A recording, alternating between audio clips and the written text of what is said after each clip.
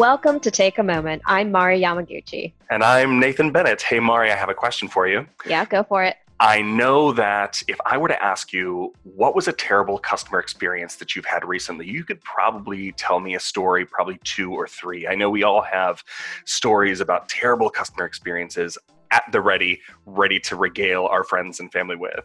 For sure. Let me ask you a different question, though. Where is a place that you can rely on to have an incredible customer experience consistently? That would have to be a car dealership. I know it's very odd. A car Probably dealership? not the first thing that probably people would say. Okay. But this particular car dealership is an experience that, like you said, it's consistent and it's reliable. And for me, because of the experience that I have every single time I go there, not that I go there that often, not that I'm buying cars every other week. Every 2 months you're getting a new car. Yes. I understand. This podcast is really working out well for you. It is. Gangbusters here. Gangbusters. But they've really built over time a relationship. So for me, I'm a loyal lifetime customer.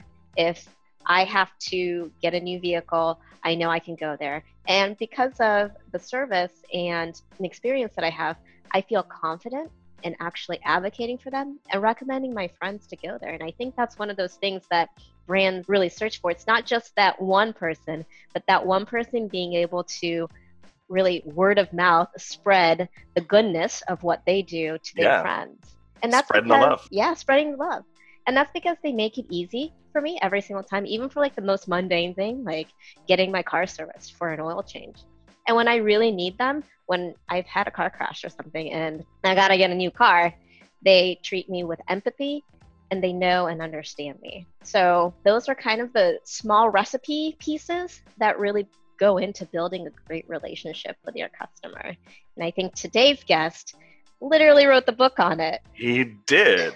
Our guest is Artie Khossaboom. Artie is one of the most talented and brilliant people we've had the privilege of talking to on our show, which really says a lot. As Mari said, he did write the book on customer experience. His book is entitled Enable Better Service. Artie Khossaboom, our guest today, is the Senior Director of Global Member Services, Technology, Analytics, and Product at Techstyle. Now, Techstyle is one of those companies that it's one of those large companies that may not be on the tip of your tongue, but they are famed for their membership-based digital brands. They're the retail partner of choice for celebrities like Rihanna, Kate Hudson, Kevin Hart, and some of the brands that are powered by Techstyle, you definitely have heard of. I think of Fabletics, Fab Kids, Shoe Dazzle, many others. And the innovation that Techstyle supplies for their customers is bolstered by the philosophy of truly creating wonderful customer experiences.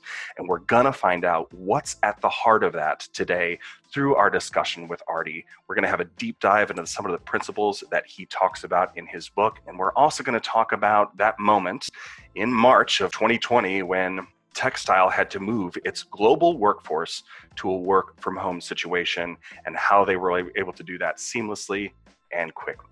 What I love that Artie talks about is that what they do is not only about reimagining fashion, but also making communication simple.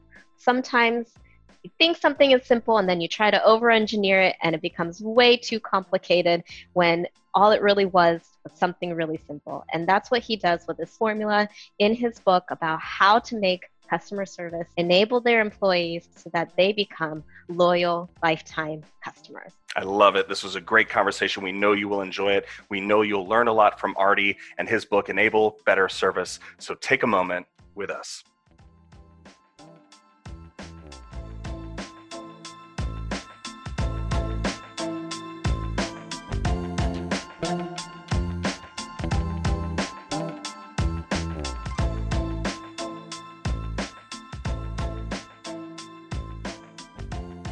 You literally wrote the book on customer experience. It's called Enable Better Service. It's a fantastic book, and we're going to get into it in a little bit. But first, I want to know a little bit more about you. And I'm wondering what ignited this passion for customer experience and making sure that those moments of customer experience are really fulfilling, both for the customer and beneficial for the business as well. Where did that come from? Did you have any of that originate when you were a boat captain on the high seas? I know that you were a captain for quite some time and you were able to kind of delve into this realm of customer experience. And I know that your life is much different now, but I'm wondering if there's something during that boat captaining experience that led you into being passionate about the customer contact center experience. Yeah, I love correlating the two, and coming from a humble origin of a boat captain out in the deep sea of the Pacific Ocean in Central Coast California, out of a small little town called Avila Beach, which is next to Diablo Nuclear Power Plant, which is the only Central Coast power plant, nuclear power plant. So kind of interesting taking charter boats out there and people asking all those unique and strange questions. And this is where the customer service kicks in, because the first thing you do when you board a boat and you're going fishing on these large cattle boats with 60 plus people is you want to get to know the crew. You want to know what type of bait to use. Should I, drop down really, really low and then come up 10 feet from the bottom of the sea floor to catch the fish? All these types of questions. And of course, being next to a Diablo nuclear power plant, the first question they asked was, is the fish, safe to eat? Of course it is. We're, 5 miles away from the power plant. So extremely, extremely safe. And then the second question is, okay, if it's safe, that's great, but are they going to be bigger fish because of the radiation? And I'm like, no, that's not. So supporting people on a boat, especially with unique, strange questions like that, that's kind of the origin story of where it came from. And remember, we're in the Pacific Ocean, so we're talking 7 to 8 foot swells every single day. Half the people on the boat, we call them white knucklers, which means they have their hands so tightly gripped to the edge of the boat that their knuckles are turning white. They're trying to look out to the horizon and make sure that everything's great. And at the same time, trying to be the best captain, customer experience you possibly can while someone's white in the face, of course, paying hundreds of dollars to be there just to not have a great time. And then getting off the boat and making sure that they feel safe getting off the boat. So yeah, customer service kind of ingrained into my genetics at that point. And that was about 20 years ago. And then as I transitioned into the contact center space, my humble beginnings were with a company called MindBody Online. And I was one of 5 different customer service reps. And we would take phone calls every single day, 40 hours a week, roughly about 20 to 30 phone calls a day, really hard technical questions. And starting there is probably where I learned the most. I learned more in like a week of just taking 25 calls a day than, I've learned since. We like to say at MindBody, if you work there for a year, is equivalent to a college graduate, 4 years of school jam packed into 1 year. So that's where I got my chops. And that was about 14 years ago. Very cool. White knuckling, I get it. My husband loves to go deep sea fishing. Me, not so much. I'm the white knuckler trying to look for the horizon to just survive. So tell us a little bit about why the book. We get why you're passionate about customer service and delivering the best experience. What led you to say, you know what, I'm going to write a book about this?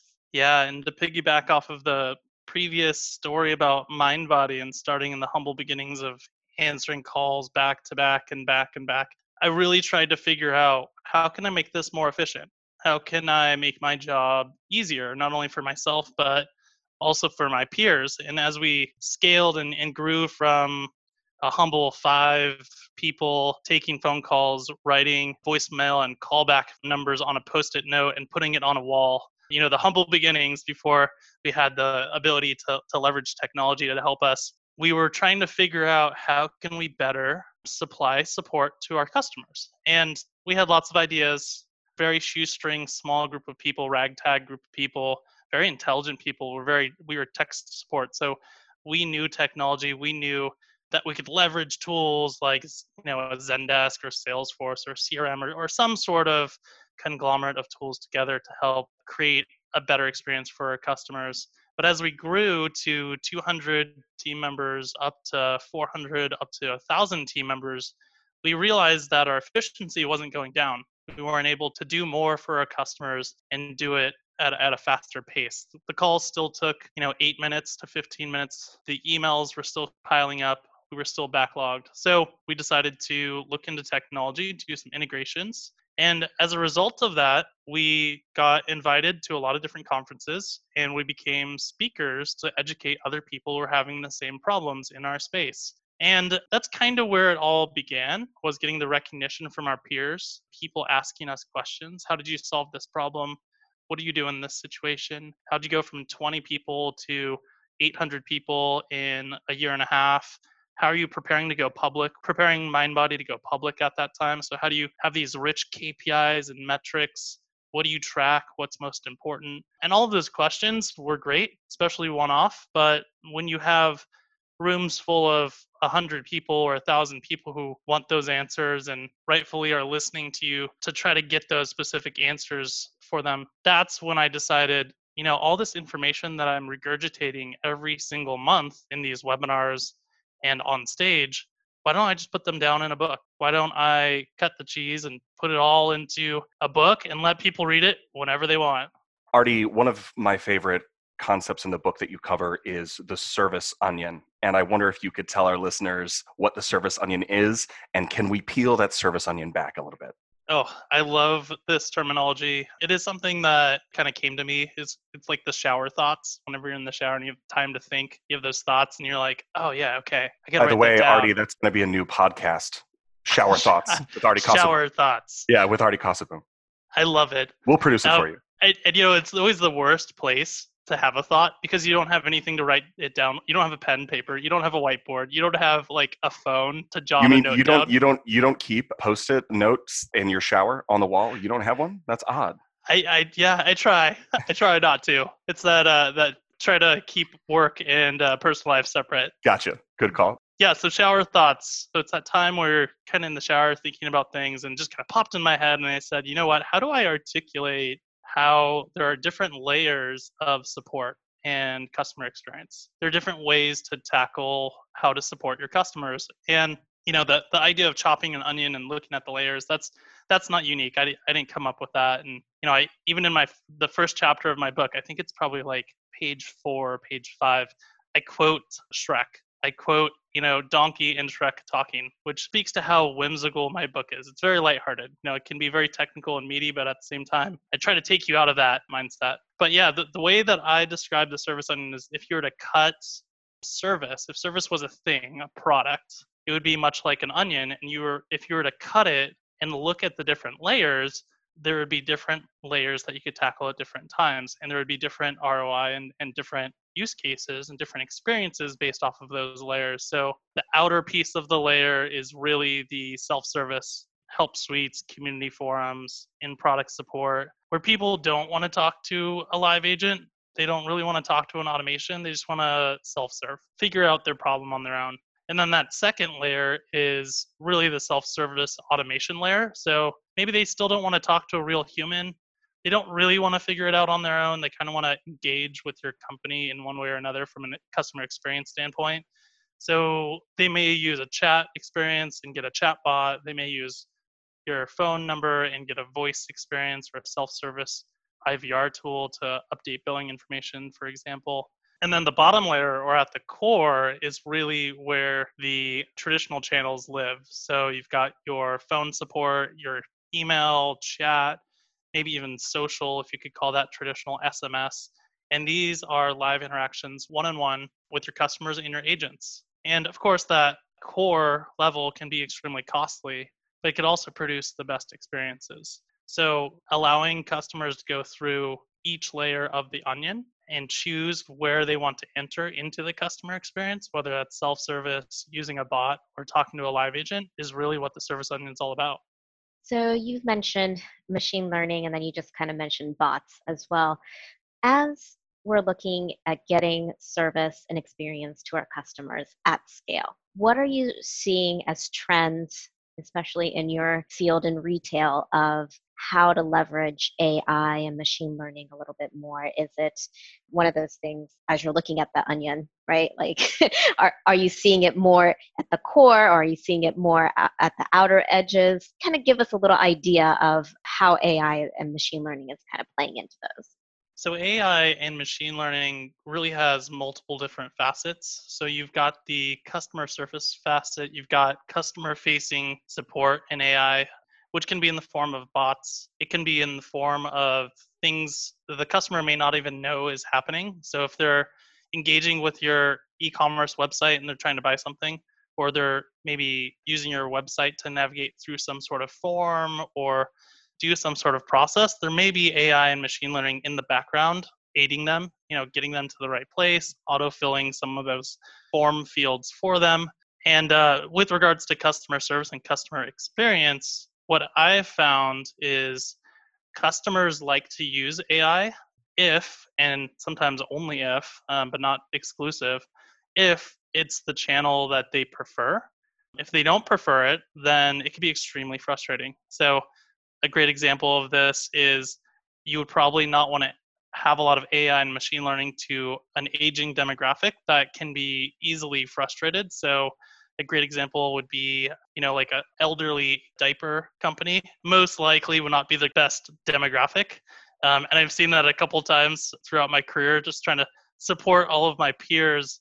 How do I support them to convert their members to using AI? And people over a certain age just don't like it. They'd rather talk to a live agent. That isn't true for everybody, but just interesting to think about it. So think about your demographic, think about the segmentation that you're trying to support, and then also think about the experience that you're trying to produce. So there's something that's really interesting called the chatbot or IVR prison, and you have to get people out of that prison. So what that means is even if someone starts in a chatbot, you can't force them to be contained. If they want to talk to a live agent, try to get them out of that prison to a live agent so that they don't get frustrated. So it's all about experience, but also target demographics.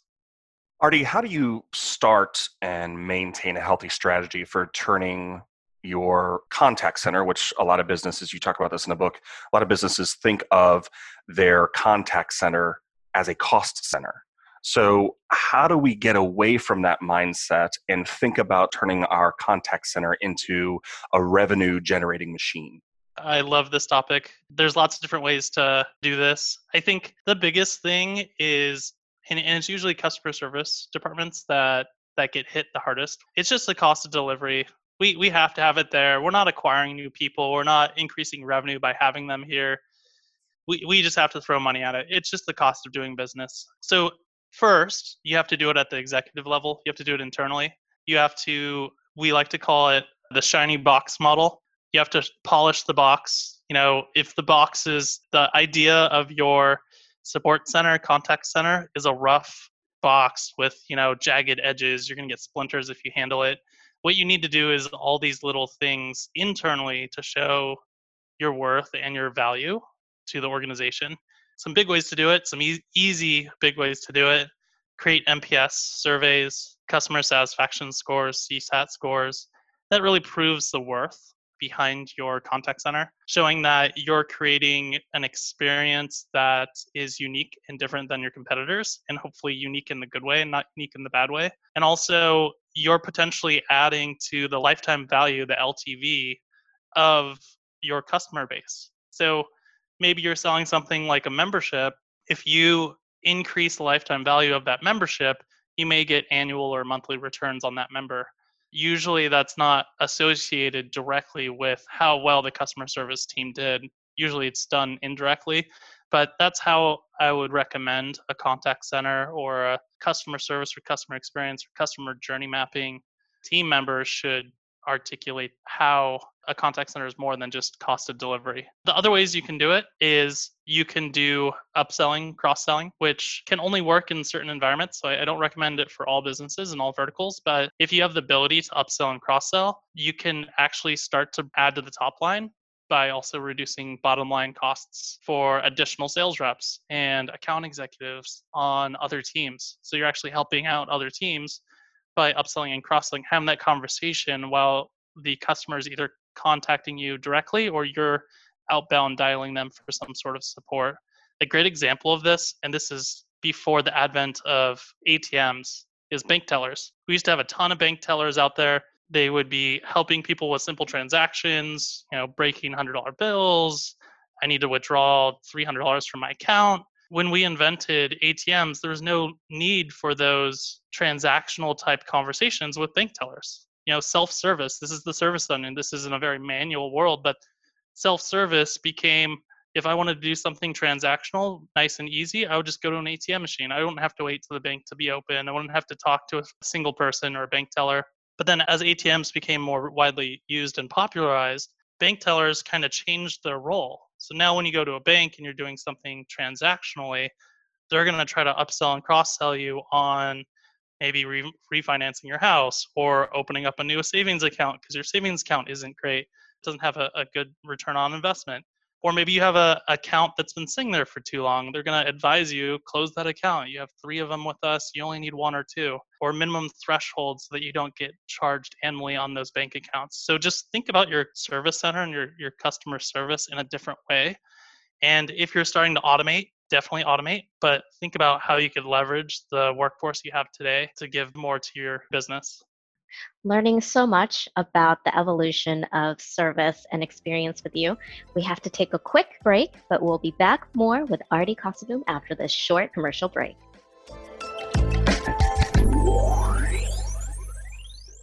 Hello again, Josh Reed here, producer of Take a Moment. And within our second episode of season 3, we had the pleasure of talking to Artie Kosovoom. Now, during our conversation with Artie, he talked about how he's enabled his employees to better customer experience with ideas like AI and machine learning, being able to completely transition from working in an office to working at home with cloud solutions.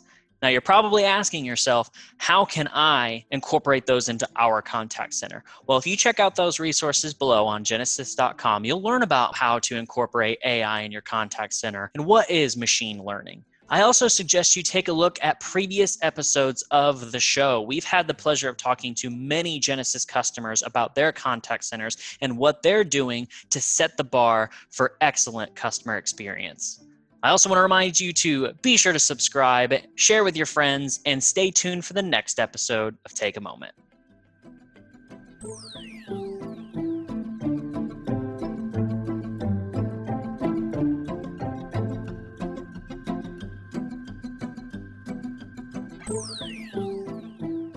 And we're back with Artie talking about customer service and customer experience, just everything that goes on around it. One of the things that I learned, Fabletics, which happens to be one of my favorite workout athleisure brands, is powered behind the scenes by Textile.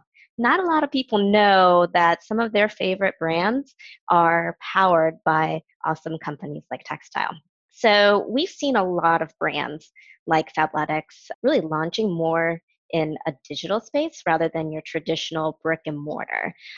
How has that concept really been accelerated by COVID, and how does Textile come alongside to really help these companies either launch digitally or as they go through something like this pandemic? Yeah, Textile is a conglomerate of 5 different brands, and we really take the name serious. So tech and style. Think of it as you're in high school and you have a fashion designer who's really interested in fashion, wants to go down that path for her career or his career. And you have this really nerdy, geeky guy who has no social awareness and just likes to sit in a room and code and wants to be a developer and wants nothing to do with fashion, just wants to design technology. Put those 2 people in a room, give them some funding and some resources behind them, and that is essentially Textile. You've got the fashion side, the social side, the celebrity presence side. So we partner with large celebrities like Kate Hudson, Rihanna, Kelly Rowland, Kevin Hart for Fabletics Men. The list goes on and on and on. And that is our marketing and our PR. That is the, popular person in high school walking around with the coolest backpack or clothes or whatever that is. And then you've got them being supported on the business side with a army of engineers, technical engineers, computer science majors who have graduated and made this a career to make sure that there is a product supply line, there is customer service support, there is, uptime, that the product itself is being manufactured in a way that it should be, so supply chain as well. So that's kind of where we came from. Today we've got 5 different lines, and within those 5 different lines, I would say our biggest one is probably Fabletics. Although we did start with JustFab and Shoe Dazzle as kind of our origin story, and we do have a kids line called Fab Kids, and we launched Savage X Fenty, which is a lingerie brand. To be able to get the coolest, hottest things, you have to be a member, a monthly member, but it's inclusive in the sense that we have all sorts of different sizes that other competitors don't have, and also skin tone colors that range from the whitest of white to the darkest of dark, which is something really unique in our space. So yeah, to talk a little bit more about e-commerce and that versus the brick and mortar. So Fabletics, for example, does have over 25 stores, brick and mortar stores across the US. And what we decided to do was use those stores as marketing fronts for our online e-commerce websites. So people can go in, of course, traditional, it's like in a shopping mall. You could try on some clothes, you can pick out things to purchase within store. But when you get to that cash register, or even when you're in the fitting room with the iPads that are in the fitting room, what you can do is say, you know what? I love this one. I love the one I tried on. I love the color. I love everything. Just ship it to my house. Like, I don't want to have to carry it around the shopping mall. I'm going to go to the food court. It's going to get food on it. I don't want to have 10 different bags. Just ship it to my house. And, that will place the online order for them so they don't have to go through the inconvenience of physically have to carry that around or, bust out their credit card and at the checkout area to actually pay for it. They don't even need cash on hand. They can just go in the fitting room and choose their account that they have with us and have it delivered straight to their house. So we're trying to reimagine fashion, trying to reimagine the way that people shop and interact with brands. And we know that it all is tech forward and it's all e-commerce based. Even though we live in the physical world, we do have to have some physicality to it with these stores. But being able to put it in the cloud and allow people to do it from anywhere, their phone, a shopping mall fitting room, or while they're at work, their work computer, they could shop whenever they want, when they're on break, of course.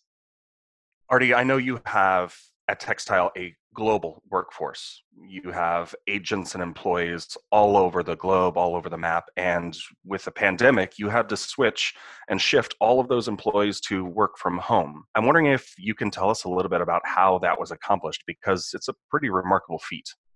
Absolutely. And shifting thousands of people to work from home, it's a technology problem to solve, it's a process problem to solve, and it's a people problem to solve. So lots of different things we were trying to solve in a very, very short time frame. And we're not unique in this. Lots of businesses and companies had to do the same or are still going through the process, days, weeks, months after the initial pandemic hit in certain areas and regions. Our story is a little unique, and I'll give you a little color of where I was during the time. I was actually in Hawaii getting married on March 11th, the day after my wedding. I got a nice email. It was very, very worded politely of, oh no, we need to bring all of the agents to at-home work. And of course, the first thing I thought of was, thank God we have the technology infrastructure in the cloud already. That was the first thing I thought of. And then that removed one of the 3 Ps, the product side of the house. Now it was all about process and people. How do we make sure that the people are on board, that they're safe, they feel like they're part of an organization, they have the right tools that they need access to it. For some of the people, we had to physically send them MiFis, which are like little phone data plans that they could create hotspots because they didn't have Wi-Fi at their homes. And that was fine. It's not like we didn't have that technology-wise. It was just training 1,000 people how to create a hotspot. And, maybe half of them didn't understand how to do it right off the bat. It's something extremely foreign to them. They're not that technical. And then on the people side, it's people not seeing each other in the office. So you lose a lot of that social connection to not only your coworkers, but the brand itself. If you don't see your coworkers on a regular basis, you start to forget the mission and the vision behind the business that you're supporting, which, for us, it's Textile, Fabletics, JustFab, and things like that. So making sure that team members still felt a sense of community while they were isolated and maybe working at their home office or at their dining room table with kids screaming in their ear and dogs barking is really tough. So I would say it was really hard for us, but it was actually a lot easier than we had thought. It took us about 24 hours to move everyone to work from home. Obviously, for safety reasons, we wanted to make sure that we did it in the shortest amount of time possible. And then once we got them there, it was figuring out what they needed. So it was a lot of listening, understanding, compassion, and answering really hard questions. Like the first thing people thought, am I going to be let go? Like answering that question is hard, especially when you don't know the answer yourself as a supervisor, manager, director, or whatever that level is. So getting into a room and talking to people and understanding what their problems were in that migration to work from home, and then assuring them that leadership has your back and no, we're not going to let you go. We may have to figure out how to make it work financially and budget wise, but other than that, you should just go about your day to day without any disruption. So, yeah, extremely hard to tackle. I don't think we've been in this for a couple months now. I don't think we've mastered it. I think we've smoothed it over enough so that there's not a lot of frustration. But that first 24 hours was probably the hardest. Yeah, for sure. I think we're all kind of learning as we're going together and just kind of trying to learn from each other and from best practices shared among industries and peers. Wanting to go back to something that you said, that textile is reimagining fashion. And earlier you talked about how transactional things have been reimagined as well, the ATM as an evolution of the bank tellers and now how their role has changed. Seeing more that this generation, Gen Z and the late millennials, they seem to have this conditioned sense of instant gratification, right? Like if I text message somebody, they better respond to me right away. Or I saw that on Snapchat, Insta, whatever social media, I gotta have it. How does that behavior affect the type of service experience you and your team have to design for or anticipate? So I guess my question is, has communication really changed, evolved? And if so, what does that look like? So when you think about communication, you have to think about how similar it is to kind of the retail experience that I said earlier. Someone 10 years ago, if they wanted something, they had to go to a shop, they had to go to a mall, they had to buy it. There was very few online e-commerce websites to be able to buy something and have it delivered to your house. Now that we have that Amazon Prime approach of I could get it shipped to my house tomorrow and like at a touch of a button. I don't even have, there's like only 2 clicks away from it showing up to your house the next day. I don't have to fill out my billing. I don't have to put a shipping address. It's all stored. It's all there. It click to satisfaction. And we've mastered that on the e-commerce side as a society. I think we're on the cusp of trying to master that with regards to communication. And we're getting better at it, but most support teams and support centers still force you to talk to a real person, still force you down email channel or path that isn't instant. And there's all of these other ways that customers and consumers are trying to engage with your business. SMS, MMS, you've got Apple Business Chat, you've got all of the at-home Amazon and Google devices, you've got social media. So yeah, the answer is we need to evolve. We need to support our customers and our consumers in the way that is easiest for them, fastest for them, most convenient for them.